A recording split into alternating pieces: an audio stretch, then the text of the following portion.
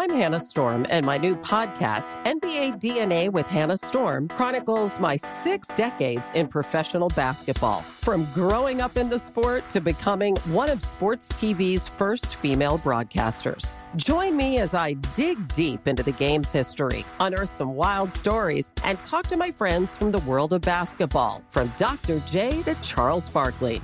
It's been a wild ride, and now I get to take you with me. Listen to NBA DNA with Hannah Storm on the iHeartRadio app, Apple Podcasts, or wherever you get your podcasts. It's been almost 3,000 years, and Greek mythology has proved that it is not going anywhere. But it can be difficult to find entertaining and engaging retellings of these myths that aren't fictionalized. Lucky for you, I'm here. Let's Talk About Myths, Baby is the Greek mythology and ancient history podcast of your dreams. I dive into the convoluted and confusing ancient sources so you don't have to. Listen to Let's Talk About Myths, Baby on the iHeartRadio app, Apple Podcasts, or wherever you get your podcasts. Parents, if you've ever experienced bedtime battles with the kids, I'm going to let you into a little secret. The Koala Moon podcast has revolutionized over 20 million bedtimes, with parents like you calling it life-changing and the perfect nighttime routine. With original kids' bedtime stories and cozy sleep meditations, every episode has been specially designed to make bedtimes a dream. Listen to Koala Moon on the iHeartRadio app, on Apple Podcasts, or wherever you get your podcasts.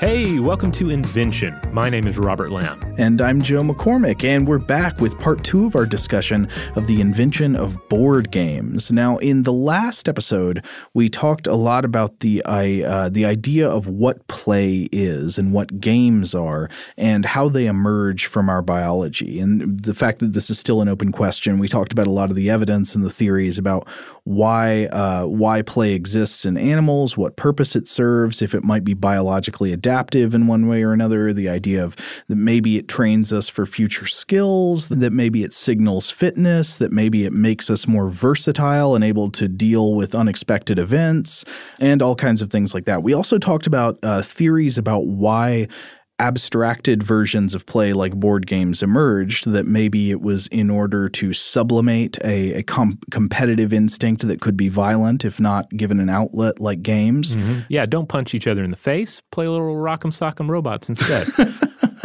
And then also the idea that there is a deep inherent link between board games, the earliest known board games, and the practice of divination or sortilege, where you might do things like cast lots to figure out the will of the gods, or answer a question by consulting some type of pseudo-random object or event. You know, you throw knuckle bones and see what the gods are telling you, or consult the I Ching. Mm-hmm. And that these kinds of things could have given way to board games that also involve casting of lots or rolling of knuckle bones to see how many spaces you get to move on a board. Right, and we see that legacy continue in modern games.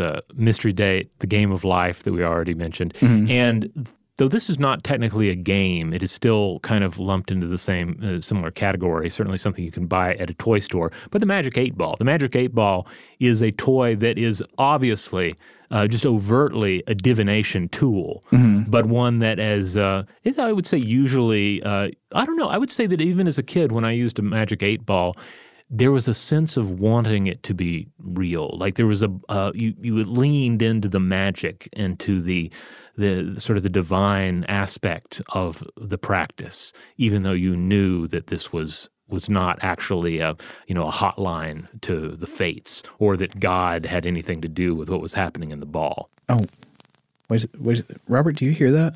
Yeah. Whoa, what is that? Something kind of cutting in. Cuddle cat, cuddlefish, the second oil age. And his kingdom was full of darkness. I don't dispute the Eros data, but if he's down here, we'd know. Not blood, but darkness. The earth's black riches. No. I could taste it on my lips. Today, I want to talk to you about the science of transgenesis. transgenesis.show. Oh, I guess it's gone now. Maybe it wasn't anything. Yeah. I just heard like a high-pitched, glitchy noise. Oh, Robert, you got a bit of blood in the corner of your eye. Oh my goodness! I'm bleeding from around my eye. Let me get cleaned up here, and we can keep going. I'm good. Well, if I can get off topic for just a second here. Oh, of course. I do think that there actually is that the 8-ball and other divination methods like the Ouija board and all that, you know, we can laugh at like the strict religious authorities and adults who say, don't fool around with the Ouija board, you know, you're inviting demons in. Or they might say the same thing about the Magic 8-ball. On one hand, that's kind of funny. But on the other hand, of course, I'm not suggesting like real spiritual demons actually come in and possess you if you play with a Ouija board. I do think playing with a Ouija board can be kind of dangerous because it suggests a divinatory frame of mind, even if you don't go in believing in it. I bet you've had this experience of playing around with something like this, not believing it has any real magical power. But then once you've played the game, you kind of start to wonder. And it tempts you. It tempts you to think in terms of fate, in terms of like the intervention of otherworldly forces in your life. If you play with it enough, I can see how it could really suck your mind into that cast of thinking, which can be harmful. Well, even just marginal exposure to something to that kind of thinking can have an effect. I think back to the episode of Stuff to Blow Your Mind we did on the Chinese zodiac, and with the lunar calendar, the different zodiac animals associated with each year, and the sort of the loose to complicated characteristics that are aligned with individuals born in each year, and how when you look at the birth statistics, you see this bump during years of the dragon, the most auspicious year. And one of the things that we found is that you didn't see this occurring because necessarily people were just like hardcore Chinese astrology believers, but there were other things, probably more important things, impacting their choices. But then this thing was in the background, like a casual understanding of the zodiac, and then that ended up, perhaps the argument is, influencing their choices. So just having something like the 8-ball or the Ouija board or astrology or whatever supernatural model you want to lean on, just having it there in the background can conceivably be enough to tweak your choices. You know, and I wonder if this can be extended into partially explaining why games of chance have sometimes historically, and even sometimes by a few people today, been considered dangerous. Because if there is this kind of danger, you know, even if there aren't really spirits that are going to come mess with you, there is a kind of danger in setting your mind to the cast of thinking that is encouraged by divination methods, and that rolling dice to play a game of chance is in a way a form of divination. It is kind of a slightly abstracted sortilege practice. Now, I also want to remind everybody, since it may have been a week since you listened to the last episode, we're going to talk a little bit as we continue about sort of the what I'm thinking of the three corners of gaming. Okay. That you're going to have the mechanics of the game. That's the rules, the system of rules that dictate how it's played. The skeleton. The skeleton, yeah, who wins, how they win, etc. Then you have the fluff, which especially in modern games, this is the story, the characters, the setting, the flair, illustrations. Yeah, the illustrations. And then you have the material aspect of it, which could be as simple as a board and some sort of a dice, or it is something more elaborate, like it requires a Pop-O-Matic bubble, or the Battleship set requires this whole plastic interface, etc. The Omega Virus robot that talks to you, or the videotape you put in with the one who is moving now. Right, or there are a lot of games nowadays, or there are a lot of games that have just required timers. You need that hourglass, right? But a lot of games now that either have a timing element or something more complicated than that will require you to use an app, which it can also be used to great effect. Well, I think we should then try to turn our attention to what is the earliest known evidence of physical apparatus for these types of abstract games like board games. What's the earliest evidence we have that somebody was playing something like a board game? Well, when you start diving back through history, you find that some of what is considered the earliest archaeological evidence for board games pops up in the Neolithic Middle East around 7,000 BCE. Wow, board games 9,000 years ago. Yeah, but this would have been the time in which individuals living in this region were beginning to find social leisure and security on a regular basis for the first time. So they were feeling safe enough, they were feeling secure enough in, how much food they had available that they had, say, a few minutes in the afternoon to scratch a grid into the dirt and maybe move a few pebbles around. Now, I would think a grid scratched into the dirt would not survive 9,000 years. So what is the physical evidence we have that people were playing games like this at the time? Well, that is one of the key challenges, because we tend to find what might be the board or the pieces. And sometimes it can be difficult to figure out exactly what we're looking at, Indeed, if it's something as simple as pegs in stones or little holes drilled in stones or some sort of a grid in stones, there's a fair amount of interpretation figuring out why people made these marks. And certainly we're not going to find anything like the rules for ancient game. If you have a game that is predating written language, there is no rule book to go by. It would have just been an oral tradition. So it's not always easy to say, yes, this was probably part of a game. This was something that served little or no purpose outside of leisure. For instance, there's the Neolithic Beta site, which dates back to somewhere between 7,200 and 6,500 BCE, and it's near Petra, Jordan. And this is one of many ancient sites where we find stone slabs with 3 parallel rows of regular holes.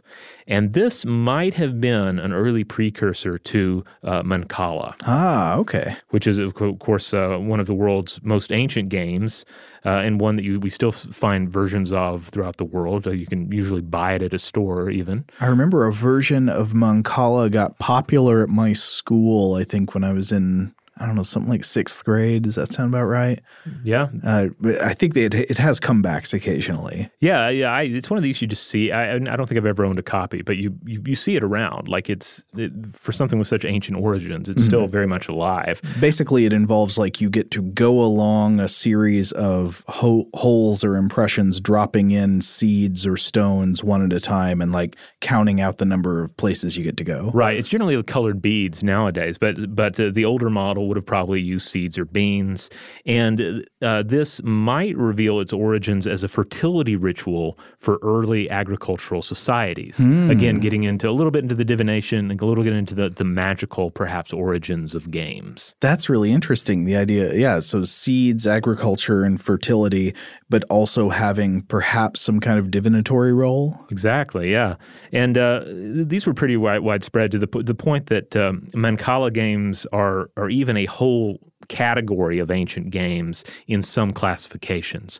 Now, there are different classifications for games and board games that you'll find depending on who the scholar is that's doing the analysis. But for instance, Harold James Ruthven Murray is one of the individuals who categorized games, and he said, okay, well, we have Mancala games. That's a category. But then he had other games, for instance, alignment and configuration games. The most obvious example of this is tic-tac-toe. Connect Four? Connect Four, I think, would probably count. Basic principles the same. You have war games. Of course, the classic example there is chess, but you can throw in your Warhammer games. You can throw in your Risk games. I mean, these are all essentially games that simulate warfare. Then there are hunting games. I don't think I've played one of these, or at least I don't think I have, but Fox and Geese is an example that pops up in different cultures. This was the hardest category for me to understand. I think maybe it involves sort of collecting pieces, you compete to collect them or something. Yeah, it kind of makes more sense if you look at a picture of it. So if you do a search for Fox and Geese games, you'll see some images. Then there are race games, and the prime example here is backgammon. I don't think I've ever played backgammon, so I don't actually know how you do it.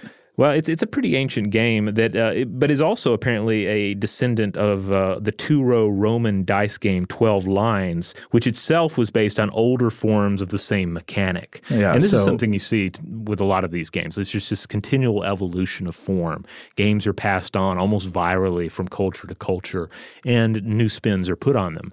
Because to a certain extent, especially when it's just oral tradition, it's like a game of telephone, but with the game rules, levels of complexity and simplification altering across the centuries. Yeah, I think that's one of the key insights of the study of games is that games are not fixed. They always change. Yeah, like even something like Monopoly, which we'll get into more later, but it's easy for me especially to think, okay, Monopoly is this awful game that never changes. Oh yeah, we learned that last time. You hate Monopoly. I hate Monopoly. Yeah, then you go to the store and there's some new version of Monopoly, and it's the same version of Monopoly, just with different pictures. Yeah. They just tweak the fluff. Like you can even get Warhammer 40,000 Monopoly, Star Wars Monopoly. Yeah, but I say that, but I was Deuce Bigelow Monopoly. I say this, but I was just talking to Scott Benjamin, who helped us research this episode, and he pointed out that actually you do see evolution in Monopoly. There's a millennial Monopoly that came out where they've altered the rules, not only the fluff, but the rules itself to indicate that you're not buying things, you're renting things. And then, of course, there's also like a card game based on Monopoly. There are other games with the same franchise and similar fluff. Wait a minute. If you're renting them, what do you sublease when people land on your tiles on the board? I don't know. Community chest is replaced with like take a puff of the jewel. Well, as long as the game ends the same way all Monopoly games end, and that is with friends mad at each other, that's all that counts. That's not my experience. That's my experience with Risk, is that Risk makes people hate each other. Okay, I never played Risk. I had friends who were really into it, but that's one that also goes really long, right? It can, and Risk is like the number one offender for outing table flippers, for letting you know which of your friends is actually a really bad sport. You find out through Risk. Yeah.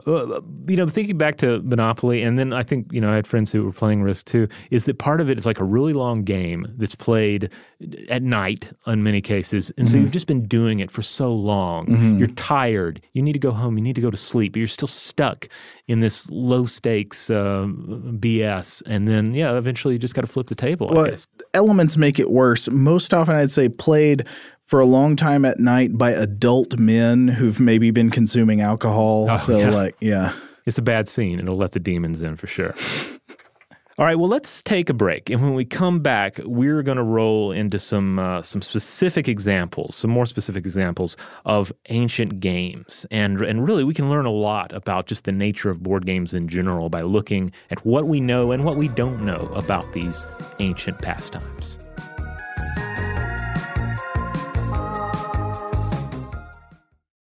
Who hasn't heard names like Achilles or Odysseus, Cassandra, Medusa? But how much do you know about them from the ancient world? Let's Talk About Myths, Baby is the podcast bringing the ancient sources to life. Greek myth and history is timeless, and unless you've been living under a rock, you have seen just how true that is today. But there is so much more to these characters and stories than what pop culture can do justice. I'm Liv Albert, the host of Let's Talk About Myths, Baby, and every week I bring you stories from the ancient world, both mythological and historical, to breathe new life into these thousands of years old stories. I'm also regularly joined by some of the most brilliant names in the field of archaeology and ancient history, authors of your favorite retellings from today, and everyone in between. Join me as I dive into the wild world of the ancient Greeks and their stories. Listen to Let's Talk About Myths, Baby on the iHeartRadio app, Apple Podcasts, or wherever you get your podcasts. I'm Hannah Storm, and my podcast, NBA DNA with Hannah Storm, digs deep into the history of professional basketball, along with my own, as one of the first female sportscasters. Now let's get you up to speed on what else happened around the NBA today. We talk to all sorts of people I interacted with, from Dr. J to Charles Barkley, and recap iconic moments. Yes, he's got it. Here he comes. Way rock the baby to sleep and slam dunk. As well as some of the wild stories behind the scenes. We were like, what? What are we in for? The scoreboard crashes before we even tip a game off. Today, the NBA is a global sports and entertainment giant. Players are multimillionaires and cultural icons. Iguodala to Curry, back to Iguodala, up for the layup. Oh, blocked by James. LeBron James. And these stories are about how we got here, both on and off the court. And what's next? Listen to NBA DNA with Hannah Storm on the iHeartRadio app, Apple Podcasts, or wherever you get your podcasts. Parents, if you've ever experienced bedtime battles with the kids, I'm going to let you into a little secret. I'm Abby, a mother of 2, and I had these battles myself. Endless excuses, delay tactics, and many tears and tantrums. But I've created a solution. The perfect kids podcast that makes bedtime a dream. It's called Koala Moon, and it's hosted by me, Abby, with over 300 episodes packed with original stories and sleep meditations. Koala Moon makes bedtimes easy and enjoyable. Episodes start out engaging and really rather magical, but as they progress, they gently slow to a calm and relaxing pace to have your little ones out like a light. Since launching in 2022, Koala Moon has helped with over 20 million nights sleep and received over 6,000 5-star reviews. Win back your evenings. Listen to Koala Moon now on the iHeartRadio app, Apple Podcasts, or wherever you get your podcasts. All right, we're back. Now, earlier we talked about the idea that there is perhaps physical evidence of some type of unidentified Neolithic board game that's been found in near Petra in Jordan that was perhaps a form of the Mancala game type, but we don't know for sure, and that was maybe like 7,000 BCE or 9,000 years ago. The oldest game that we definitely really know about and are sure it's a game we have direct archaeological evidence of is a game from ancient Egypt called Senet. That's right. Also known as the Game of 30 Squares. Also known as the Game of Passing, which we'll get back to later. I think that's what Senet actually means, is passing. So the dates range on this. So I've seen dates that say Senet goes back to roughly 3000 BCE. Yeah, I've seen that there's evidence traced to 3500 BCE, or basically roughly the 4th millennium BCE. Either way, it was played in pre-dynastic times, and we can even turn to tomb paintings that actually depict ancient Egyptians playing this game during this time period. Yeah, one famous one is an ancient Egyptian painting of Queen Nefertari, one of the wives of Ramses the Great. And this painting of Nefertari playing Senet is within the queen's own tomb. So in her tomb, in the Valley of Queens in Thebes, there's a painting of her playing a board game. That's right. Dedication. I mean, she was probably nationally ranked. Well, yeah, probably so. Now, when you look at this illustration, I've actually seen this illustration wrongfully identified as her playing chess. That's not correct. Chess wouldn't come about for another 4,000 years in India. And I think that's worth remembering, too. By the time chess was invented, games like this were more ancient than chess is now. Yeah, that's unbelievable. I love putting ancient history in that kind of perspective, like thinking about the things the things in ancient Egypt that were older to the ancient Romans than ancient Rome is to us. Exactly. That's always something I like to keep in perspective. But what do we know about this game, Senet? We know it was played with multiple game pieces. So there were these things that look kind of like pawns that were sometimes made of like a blue type ceramic material. And it was played on a grid of 30 squares. There were 3 rows of 10 squares. And several of the squares had symbolic hieroglyphs on them, seemingly symbolizing game imagery such as the water trap, like there'd be a water square. And while our evidence of Senet is often in the form of elaborate game boxes used by the wealthy, it's speculated that the game could also have been played by the poor simply by drawing a grid in the sand or by making scratches on a rock or a board. And this is something we see with some of the later games we're going to discuss, where you had the ornate version with a little, it's a box underneath it to keep the pieces in. But then you also see evidence of graffiti versions where someone just scrawled it on stone and played it. Exactly. Now, the exact rules for Senet, though, are ultimately just a matter of conjecture. Yeah, we know some things sort of, but we don't fully know how the game was originally played. Right. And you can just imagine this exercise taking various modern games and imagine, opening them and having absolutely no instructions, no written language about how they were played. In some cases, you can pretty much piece it together. Fireball Island, Candyland especially, Snakes and Ladders or Chutes and Ladders. These are games that you can figure it out pretty quickly. Other games with more ambiguity, harder to tell, right? If you took a box of Arkham Horror, it's hard enough to tell what you're supposed to do in Arkham Horror when you have the rules. But if you have no rules, I can imagine there would be different models based on it. Well, we think it was played this way. We think these tiles were possibly used in this way, shape, or form. Future archaeologists 5,000 years from now are definitely going to be able to figure out how to play Crossfire because that's just obvious. You can't miss it. Yeah. Hungry, Hungry Hippos. Yeah, that's another one. Though, of course, you can determine some things, as we were saying, just by looking at what we've been talking about as the materials of the game are. What are the things you have to work with?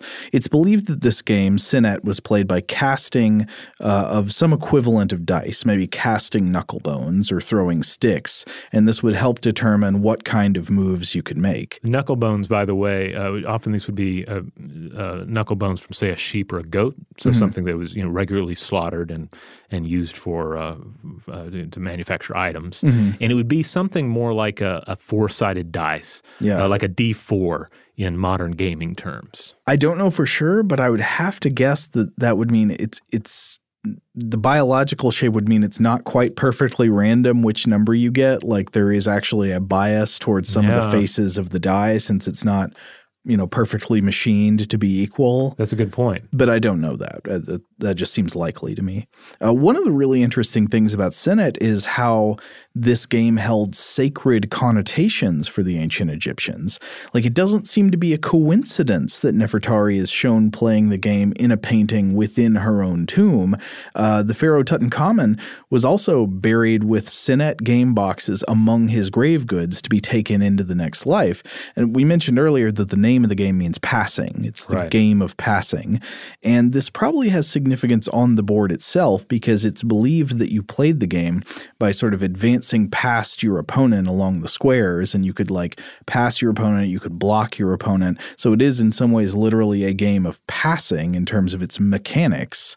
But Sinet also seems to hold this strong religious significance associated with death, which for the ancient Egyptians meant passing on into the afterlife through this cosmic journey. I know, Robert, you've talked about that on Stuff to Blow Your Mind before, the beliefs about the journey of the dead among the ancient Egyptians, where you'd adventure through the netherworld. Yeah, it's not just a matter of you're going off to something we would think of as sort of a modern paradise. Yeah, there's like trials. There are trials and continued adventures and adversaries in the Egyptian afterlife, and that's one of the reasons that the departed has to bring all this stuff with them. Yeah. Like some of it, they're bringing things they like, but they're also bringing things they will need. Exactly. And so it may serve some purpose to I'm thinking about passing time in the afterlife. There are all these I don't know if this is just a curious feature of English in how these ironies are stacking up. But so this is a game which, like the idea of a game in ancient India often meant, they literally meant time passing, like the passing of time in a game.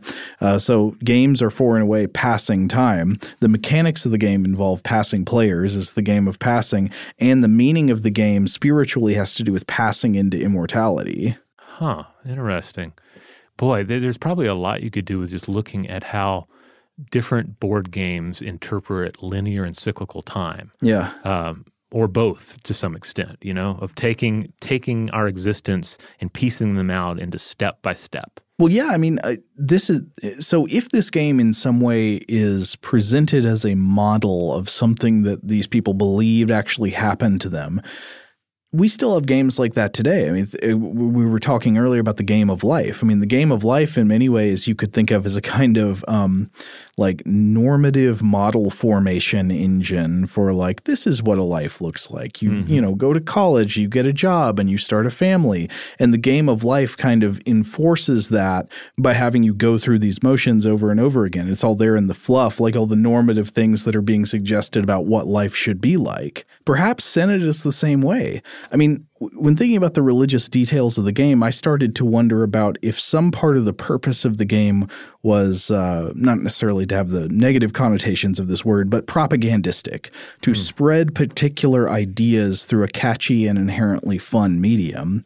It wouldn't be the only game that did this, right? We just mentioned the Game of Life, but think about Monopoly.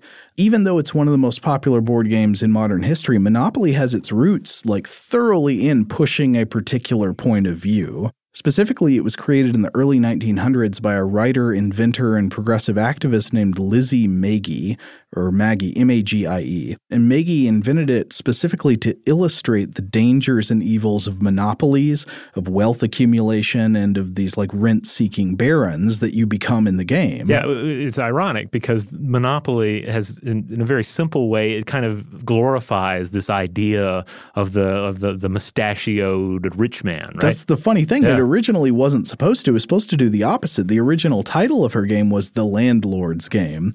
And Maggie summed up her goal to a reporter in 1906 by saying, quote, "In a short time, I hope a very short time, men and women will discover that they are poor because Carnegie and Rockefeller maybe have more than they know what to do with." Yeah, again, that is directly the opposite of the message, if you want to say, that modern Monopoly has. It's directly the opposite of the message of Monopoly. Well, I think it would depend on how you frame it. But yeah, I mean, people don't tend to take that away, do they? Well, what's the Monopoly guy's name? He has a name, right? He's Mr. Moneybags, right? Mr. Moneybags looks too cute and adorable. Like he needs to have more of this gnarled Ebenezer Scrooge like vibe to him, you know? Wearing like a necklace of bones and all that. Yeah, it needs to be less it needs to be less cute. It needs to be grotesque in some fashion, like the real ultra rich are. Well, they had to make the game friendly to children. That's where they went wrong. But a funny thing also about the game is that she was apparently interested in using it to promote Georgian economics, this set of ideas stemming from the economist Henry George. Did you know about this, Robert? No, I did not. Yeah, so basically George suggested that people should not be taxed. I think this is the basic form. People shouldn't be taxed on the income from the work they do, but instead should be taxed so that the spoils of land ownership and subsequently like natural resources and rent and everything are distributed equally among everyone. So you can't make money just by owning land or by owning a mine or something like that. Instead, you can only make money on the work you do. All right. But Monopoly is a game in which that's what you do. You just acquire things and just money comes in because you own them. So you're playing as the bad guy in Monopoly. But again, it gets, kind of, you start thinking about it backwards. But anyway, of course, the game became wildly popular, especially in these derivative forms for which other game designers apparently claimed credit. But it didn't necessarily teach the players, as we're saying, all the things that Maggie hoped it would. And so this is something else to consider, that it's widely agreed, as we were saying earlier, that the rules of games change over time. Games don't stay fixed, they evolve. And I want to pair that with the fact that you don't often have to put much effort at all into a task to make it feel like a game. Just framing it as a game can be effective in making it feel fun and like a game. And this has been demonstrated by empirical research. The whole Tom Sawyer painting the fence trick. This is a great game where you paint the fence and everybody wants to get in on it. Apparently, there's some research that shows this is true. I was looking at a study from 2015 in the journal Games and Culture by Andreas Leiberoth that is called Shallow Gamification, Testing Psychological Effects of Framing an Activity as a Game. And it found, you don't really have to do much work to make something into a game. You just sort of call it a game and basically frame it as a game, and people will enjoy it as if it is a game. So anyway, my crazy series of thoughts here is I wonder if games, maybe like Sinet as an example, could be created to teach or model or advocate a particular view of the world, a political view of the world, a religious view of the world, creating some kind of normative model of how people should see things or how people should behave or act, but later end up spreading and remaining popular simply because the game mechanics are fun, and then the fluff loses meaning or gets shed or gets changed over time, sort of like happened with Monopoly. Yeah. This would be a discussion for another time, but like you do wonder, what does a particular country or region's popular game forms, what does that say about them? Yeah. Like, what does Monopoly say about the U.S.? And I think it's unfair to have that be our game.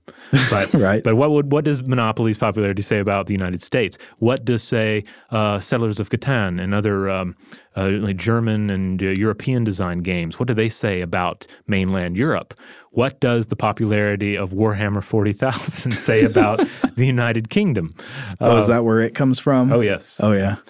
And again, these are perhaps this would be an attempt to read too much into a game's popularity. But at the same time, I do agree that I think there is some sort of influence taking place. Like to engage in a game, to engage in a system of a game's rules, you're really putting your head in it. You're putting you're taking your thought process and forcing it to mimic the systematic layout of the game. Yes, but as we're seeing, it seems like if the game is fun, it's possible that the layout of the game, the thing that maybe even it was intended to teach or put you in the frame of mind of, that can all be lost, can all be changed. It's possible that Sinet is something that's created for a kind of normative cultural purpose in ancient Egypt. It serves to teach something about their religion and their society and all that.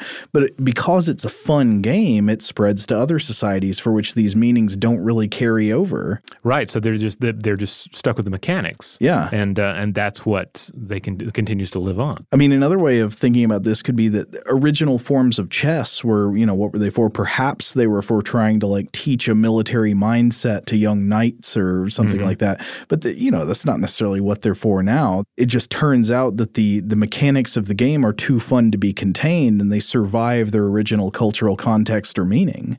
So now we're going to be talking about the Royal Game of Ur, another ancient game from thousands of years ago. Last time we talked about the Egyptian board game Sinet. This is a somewhat similar game, though it's different. Sinet was a game of 30 squares that were lined up in 3 rows of 10 squares, and you somehow advanced along the squares and tried to pass your opponent. Ur is somewhat different, but it's also a game of squares, right? Yeah, it's basically 2 square grids connected by this little bridge. So you have a 3x2 grid, and then you have a 3x4 grid, and then you have a 2 square horizontal bridge connecting the two. And we said the name of this is the Game of Ur. And I believe if anyone who's listened to Stuff to Blow Your Mind, you might remember that we've in the past mentioned the Great Ziggurat of Ur. Well, it's the same Ur. Okay. It's in what is now southern Iraq. And to be clear, evidence of the Game of Ur dates it to the same time period as the Great Pyramid of Giza. We're talking 2500 BCE. I think we've also seen 2600 BCE as a date for the Game of Ur. Okay, so almost as ancient as Sinet. Yeah, pretty old. Now, this is another one where we're not exactly sure how the game was played with this curious board, but different scholars have weighed in to suggest how the pieces moved or might have moved, and how they might have even battled in the narrow channel between the smaller and greater grids. Game historian Andrea Becker believes that the origins of the game might have been a form of divination. Oh, okay, so that again. Yeah, with specific boards related to specific sorts of divination. What's more, she argues that they might have also served as a way to teach divination. So that's interesting. So instead of teaching, some sort of economic model, it's about teaching someone how to divine the future. Well, so now I'm seeing 3 ways that you can have a relationship between ancient board games and divination methods. So you could have one route that's just derivative, right? You've got divination methods where, say, you throw knuckle bones to get an answer from the gods, and then you also realize that can be used to determine outcomes in an abstract scenario, which is like a game, so it's just derivative of divination. Another route or connection here would be that it's used to teach divination. A third would be that it is a form of divination, that the board game itself is a method of consulting the gods. Yeah. I mean, it gets into the whole situation, like, is any battle game, is it a battle? Is it a simulation of a battle?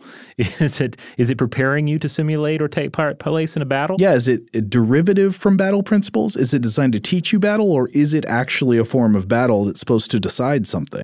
Exactly.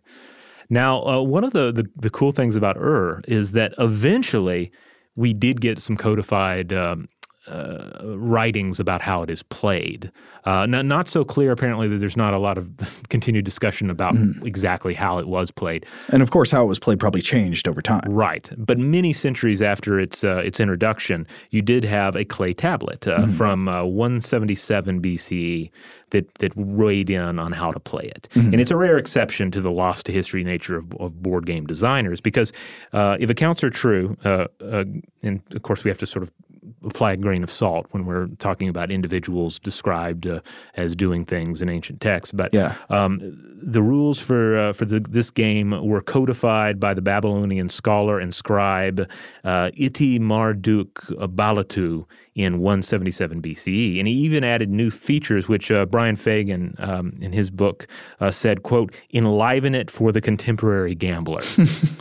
So I'm assuming that means play mechanics and not mere fluff. But there is a lot of interesting fluff to this game, actually. And the fluff, I would say, seems to coincide with the idea that the game was used for divination-related purposes, maybe to teach divination or maybe actually as a form of divination associated with astrology, right? That's right. So a man by the name of Irving Finkel with the British Museum, I believe, he translated the cuneiform and believed that while there were strong astrological aspects to Ur, he believed it was still primarily a game. So that the astrology was fluff as opposed to its primary purpose in society. But the fluff is really interesting. Like I looked up some of this writing and translation work by Irving Finkel on the cuneiform of the original board. And so what the evidence shows is that the squares of the board were often labeled in a way that caused the game board to produce prediction statements as you played it. And this is from Irving Finkel. And so you'd have these ways that the game board could produce sort of a sentence, but it would also be associated with an astrological sign. So you could have the game board say, one who sits in a tavern, or I will pour out the dregs for you, or you will find a friend. Oh, well, that's nice. Or you will stand in exalted places, or you will be powerful like a lion, or you will go up the path. There are a bunch of interesting ones, like one who weighs up silver. I love these. They make the game feel very creepy and elemental. Or the one that says you will cut meat. You will cut meat. That's a great one. What does that mean? Does that mean, is it good meat? Like I will have a feast in my honor and I will give the one to cut it? Or is it more like I will work at the butcher shop? I don't know. You will cut meat. Apparently it's associated with the astrological sign of Aquarius. And there are other similarities like that. Like you will be powerful like a lion is associated with the sign of Leo. Now this gets really interesting because, you know, we can think about ourselves. We can think of modern humans. And for us, divination practices can be fun. Again, going back to the idea of the something like a fortune cookie at an American Chinese restaurant or Magic 8 Ball. Or Magic 8 Ball. Or, you know, what's actually also at the intersection of a game and a divination practice is, you remember the game MASH that kids would play in elementary school and stuff? Are you talking about with the folding paper? Yeah, it was. Well, I think it was related to that. Mouth? MASH, I think, stands for mansion, apartment, shack, house. And so it would be a thing where you'd have a number of options for different things that could come out of it. So you'd be like, who will you marry? And then you'd give like 4 options, and then you'd use some kind of pseudo-random procedure to generate a number that would like have you go through the list, counting a certain number of places to like rule out answers until you got to the end. And the end would give you some combination of possible answers. So it'd be like, you will live in a mansion and you'll be married to Tim Curry and you know, et cetera. Huh, interesting. So yeah, there's the fun side to divination, but even today, people get taken in by divination, and it can be a very stressful, a very serious situation. Oh yeah, that people can lose a lot of money investing in divination. But then likewise, gaming is much the same. Games can be a lot of fun, but if you're playing the wrong game, you're playing with the wrong people, or you're playing with the wrong attitude, games can be a seriously unpleasant experience. Yeah. Okay, we just got a MASH update from Tari outside the booth here. Apparently Tari was a big MASH fan, and she says one important part we left out is that you've got to add bad options in your MASH list. So it's like, I guess, the shack in MASH. You also, like, if you have potential husbands you'll marry, one of them has got to be a really, like, lame, ugly guy, so that you'll end up with funny combinations, she says. So maybe you're living in a mansion, but you're married to Pee Wee Herman. This reminds me a little bit of a card game that I've really enjoyed playing recently called Gloom.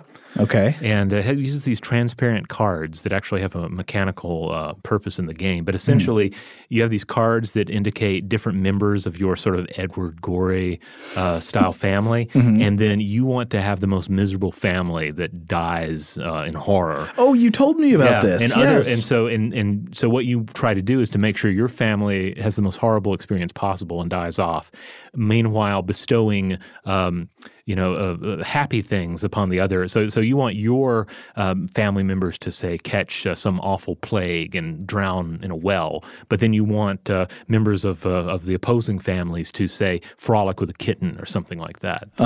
So MASH is complex. It's got to include both possible outcomes, right? It's part gloom and it's part mirror, mirror on the wall. It's like part giving you all the stuff you want to hear, and then also it's got to throw in some bad news to make it real. All right. Well, let's bring it back to here. So, okay. There's at least one theory that eventually evolved into backgammon. So again, we see this time and time again with these old games, like looking at the possible lines that connected them, and then also kind of like species, like actual organisms. You see examples where one game was kind of killed off by another. You had like an invasive game come in from another culture, and everyone's like, whoa, why are we playing this when we could be playing that? And then a game dies. But another interesting thing that Finkel brought up is that it likely used what were known as astragals, and these would have been those four-sided dice made from the knuckle bones of sheep or goats. Again, it's so fascinating to think of many modern board and dice games as the tail end of something that began in perhaps divination maps and rattled animal bones, In this sense, all games are potentially occult exercises. By the way, Finkel apparently has a couple of books out about ancient board games that feature rules and punch-out boards and spinners. Oh, that sounds like fun. So younger players especially can try out at least versions of what some of these ancient games could have consisted of. Well, you got to wonder, what are the best games lost to history? We know that there must have been lots of games that we don't even really know anything about, or maybe only have a hint of. We don't know all the rules. That could be the most fun game ever. They could be so addictive, and we just don't know what they are, because there's, of course, an endless possible combination of rules you can come up with for moving pieces around on a board.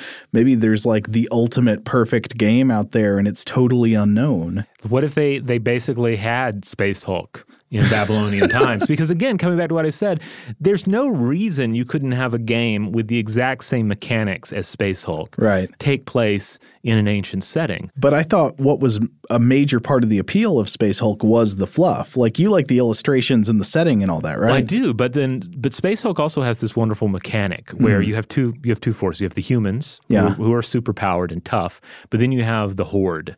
And the Horde, so the timing is different. So when the human player goes, they have a time limit. They have a certain amount of time in which they have to make all their moves and use all of their movement points. But the player controlling the alien hordes of the gene stealers, they have all the time they need. So I do feel like there is something primal and attractive in the mechanics of Space Hulk that captures this feeling of it's so grimdark. It's the most grimdark game because it's like I am up against death. I am up against this thing that is ever patient and everlasting, and is probably in the game. I mean, it's probably going to kill you. It's a very dangerous game to play, and part of the fun is not in did I win, but did I almost win? Now, if I understand the Warhammer universe correctly, it would also be the implication that the humans are not really good, right? No, the humans are awful, but they're the best choice compared to all of the other awful things in the universe. All right. Which does feel kind of like appropriately like ancient, that it could have, the mechanics like this could have found their way in, say, a Babylonian mindset. Well, I like that. All right, let's take one more break. When we come back, we're going to just roll through a few more examples of ancient board games and board games of note, and then we're going to close out.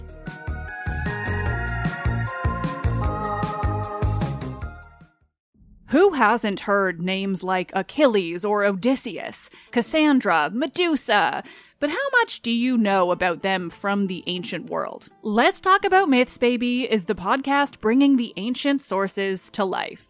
Greek myth and history is timeless, and unless you've been living under a rock, you have seen just how true that is today. But there is so much more to these characters and stories than what pop culture can do justice. I'm Liv Albert, the host of Let's Talk About Myths, Baby, and every week I bring you stories from the ancient world, both mythological and historical, to breathe new life into these thousands of years old stories. I'm also regularly joined by some of the most brilliant names in the field of archaeology and ancient history, authors of your favorite retellings from today, and everyone in between. Join me as I dive into the wild world of the ancient Greeks and their stories. Listen to Let's Talk About Myths, Baby on the iHeartRadio app, Apple Podcasts, or wherever you get your podcasts. I'm Hannah Storm, and my podcast, NBA DNA with Hannah Storm, digs deep into the history of professional basketball, along with my own, as one of the first female sportscasters. Now let's get you up to speed on what else happened around the NBA today. We talk to all sorts of people I interacted with, from Dr. J to Charles Barkley, and recap iconic moments. Yes, he's got it. Here he comes. Way rock the baby to sleep and slam dunk. As well as some of the wild stories behind the scenes. We were like, what? What are we in for? The scoreboard crashes before we even tip a game off. Today, the NBA is a global sports and entertainment giant. Players are multimillionaires and cultural icons. Iguodala to Curry, back to Iguodala, up for the layup. Oh, blocked by James. LeBron James. And these stories are about how we got here, both on and off the court. And what's next? Listen to NBA DNA with Hannah Storm on the iHeartRadio app, Apple Podcasts, or wherever you get your podcasts. Parents, if you've ever experienced bedtime battles with the kids, I'm going to let you into a little secret. I'm Abby, a mother of two, and I had these battles myself. Endless excuses, delay tactics, and many tears and tantrums. But I've created a solution. The perfect kids podcast that makes bedtime a dream.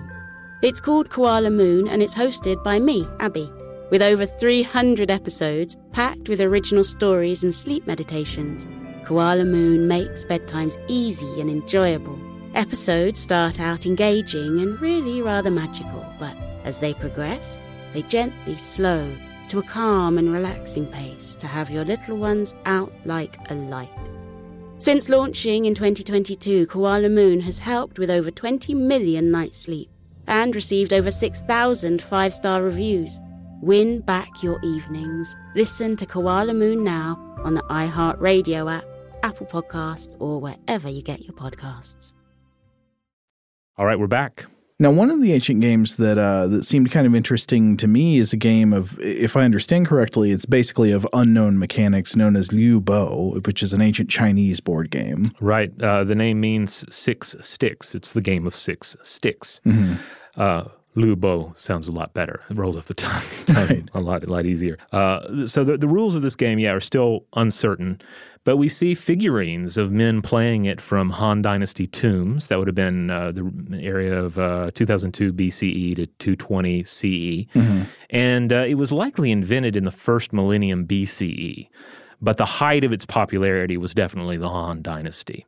So there would have been 2 players, there was a board, and sticks were thrown to determine the movement of pieces. And one of the reasons we don't know a lot about this game is this game died out because there was another game. There was a competitor.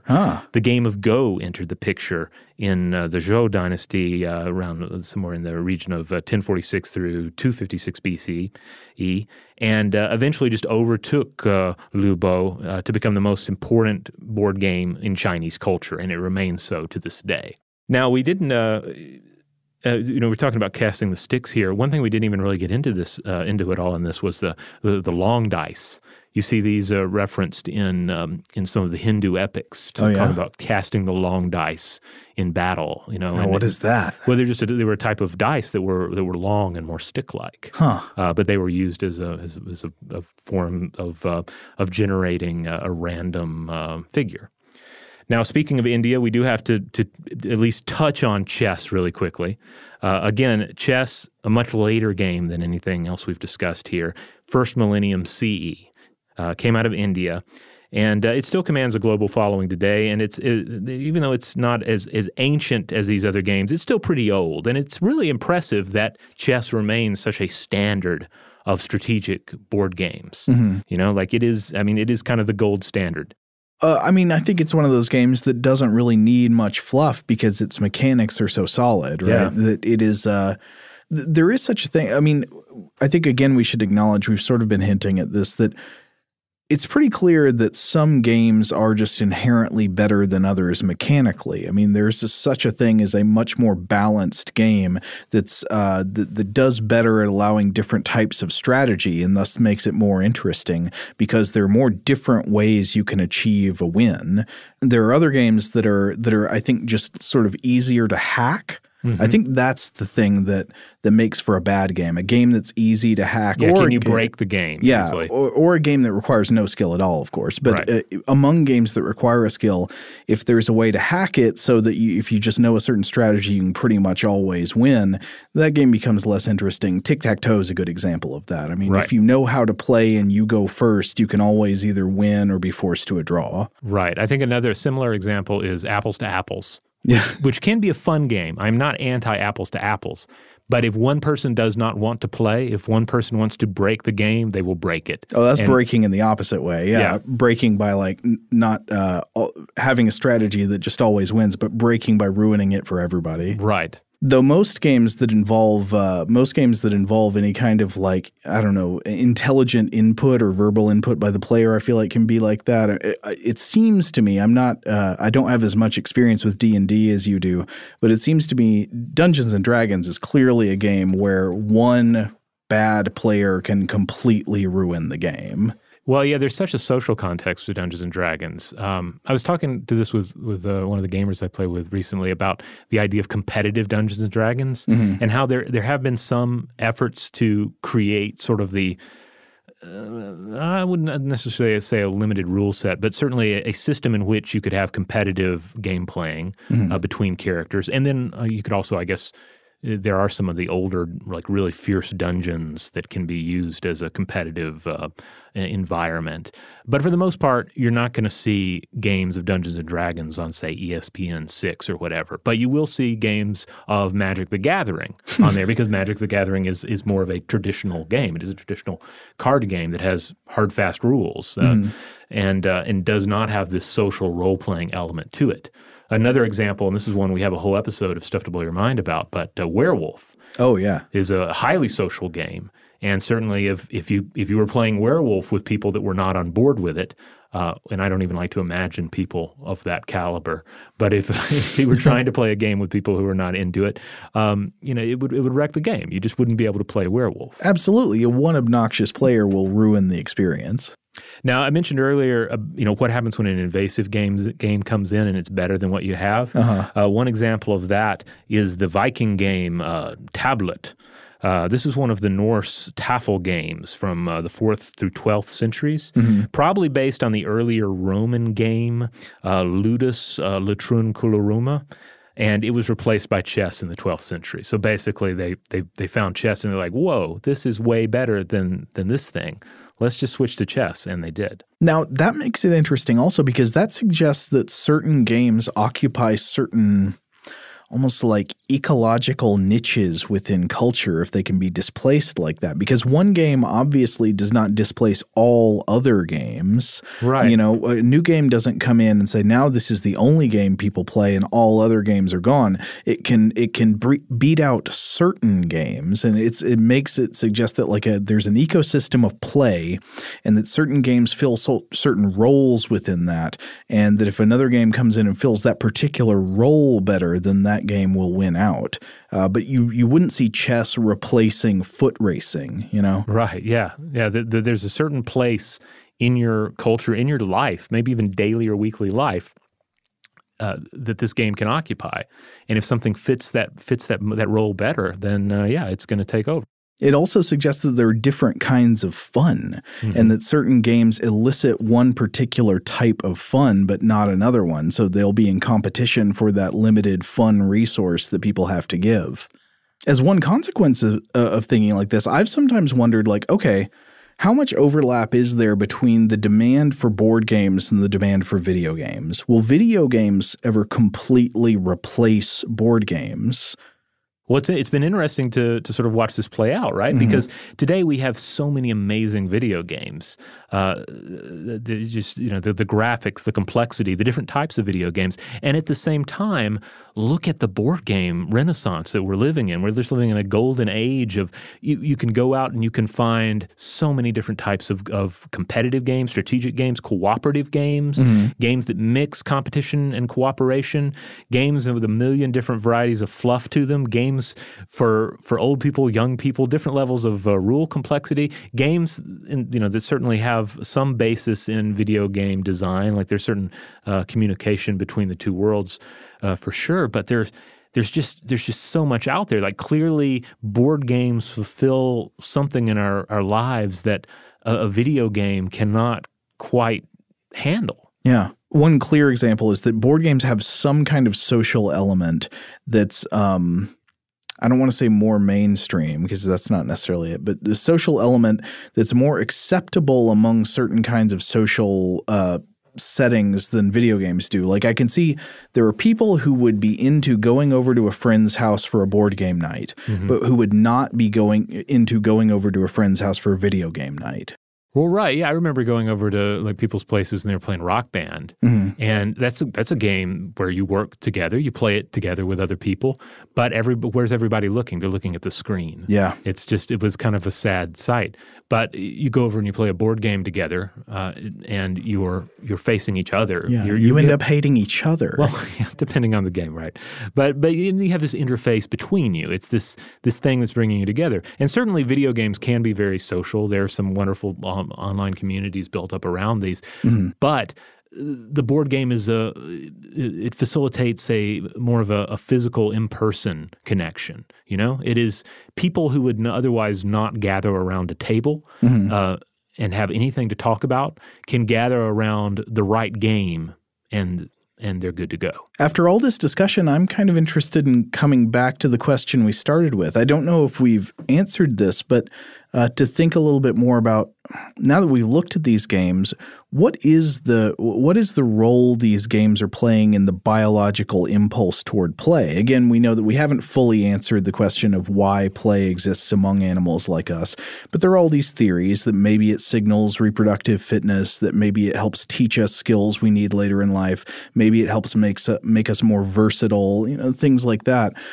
Where do board games fit into these theories, if anywhere? Indeed. I hope this is a question that people will take with them as they go on to inevitably play board games with their friends, with family, with coworkers, with strangers, however you want to do it. And certainly if you weren't planning to play a board game, maybe consider picking one up or pulling one out of the closet. As we begin to close out here, we always want to thank Scott Benjamin for helping us out with research on these episodes. Scott brought a number of cool board game facts and lists to our attention, including a couple of world records that are interesting to look at in light of everything we've discussed. So one of them is the largest collection of board games. As of 2011, according to the Guinness Book of World Records, it was one Jeff Bospies in the United States with 1,531 different board games. That's too many board games. It does sound like a lot. I'm sorry. I don't know. I don't want to be judgmental, but can you really play all those? Well, it sounds doable. It's not improbable. And then the longest marathon playing a board game, this was from 2017, 80 hours achieved by 4 participants in the Netherlands. And this was from January 3rd through the 6th of 2017. They played a total of 400 games of Ganzenbord, Game of the Goose, during the 80-hour marathon. That sounds like too many games of Ganzenbord. Yeah, I mean, you could have fit 3 games of Arkham Horror there instead. So sorry, I'm getting all finger waggy.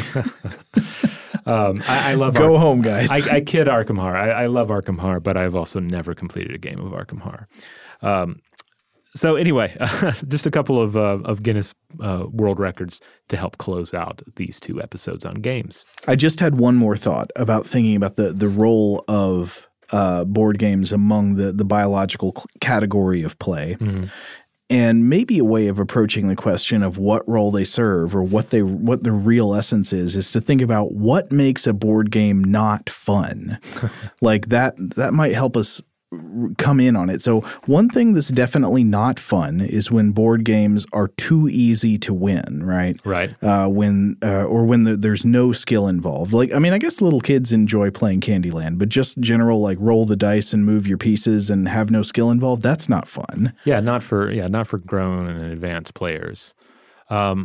Likewise, one frustration I've had with certain games, and I won't name them, is when I've played a game where there were too many ways to win.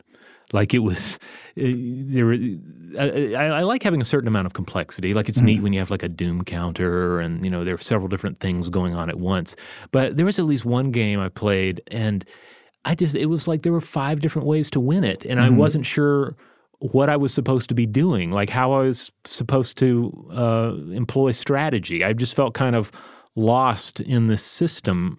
And I felt like it needed to be somewhat simplified, at least for a first play. I know exactly what you mean. At a game night here in the office, we played a game that was some kind of like zombie outbreak setting type game. Mm-hmm. I'd never heard of it before, but it had so many rules. The rule book was like a novel, and there were just so many different things you could do or had to do each turn. And we played this game for like multiple hours, and we had never figured out how to play by the time we stopped. Right.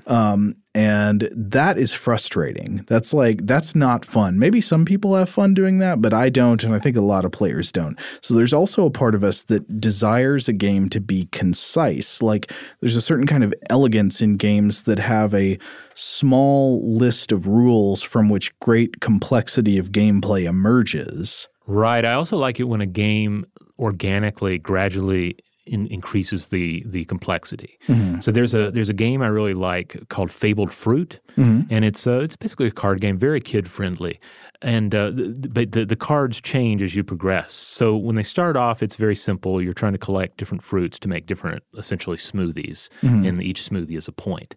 But you quickly move through the initial cards, and you get in the more you play the game, the more complex the mechanics of the cards becomes.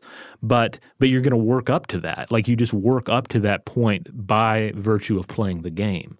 And I think that's just a rather clever mechanic. Even if you may never even get to the later cards, I certainly haven't playing it with my son, but he loves playing it at the level we're at. And it's comforting knowing that we could keep playing it and it would just get more complicated, but he would be able to roll with it via the experience of playing with it at lower levels. I love that. Yeah, the games with a what do you call it? A slow learning curve or whatever. The games that are easy to pick up and difficult to master. That seems like the sweet spot of what a game should be if it's really great. Like that there is a lot of skill and strategy involved if you know what you're doing, but also it's not impossible to just get going and understand how the game works. All right, well, we're going to close it off there, but obviously you've all played board games or card games and various other games that fall under this loose category, and we would love to hear from you about them. What are your favorites? What are your least favorites? Hey, have any of you played some variation on the ancient games that we've discussed here? The proposed rule systems are out there. You can find proposed rules for and Senet online. So if you've done that, let us know what you thought of them. What was it like to sit down and play some variation of this ancient leisure activity? Did it make you feel like a pharaoh? Maybe so. As always, you can find the other episodes of Invention at inventionpod.com.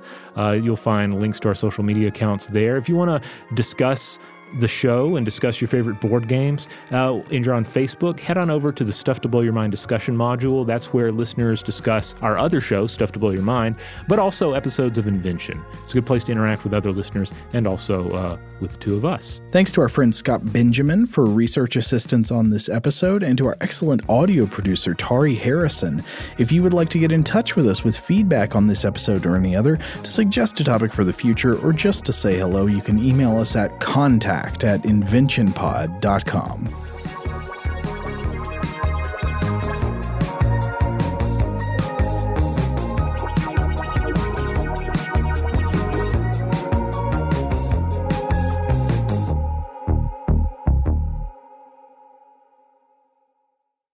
I'm Hannah Storm, and my new podcast, NBA DNA with Hannah Storm, chronicles my 6 decades in professional basketball. From growing up in the sport to becoming one of sports TV's first female broadcasters. Join me as I dig deep into the game's history, unearth some wild stories, and talk to my friends from the world of basketball, from Dr. J to Charles Barkley.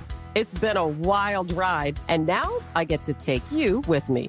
Listen to NBA DNA with Hannah Storm on the iHeartRadio app, Apple Podcasts, or wherever you get your podcasts. It's been almost 3,000 years, and Greek mythology has proved that it is not going anywhere. But it can be difficult to find entertaining and engaging retellings of these myths that aren't fictionalized. Lucky for you, I'm here. Let's Talk About Myths, Baby is the Greek mythology and ancient history podcast of your dreams.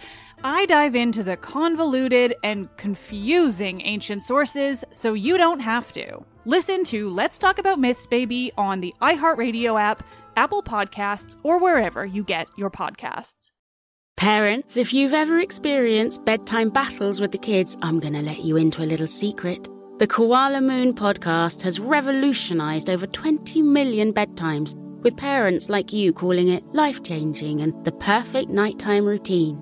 With original kids' bedtime stories and cozy sleep meditations, every episode has been specially designed to make bedtimes a dream.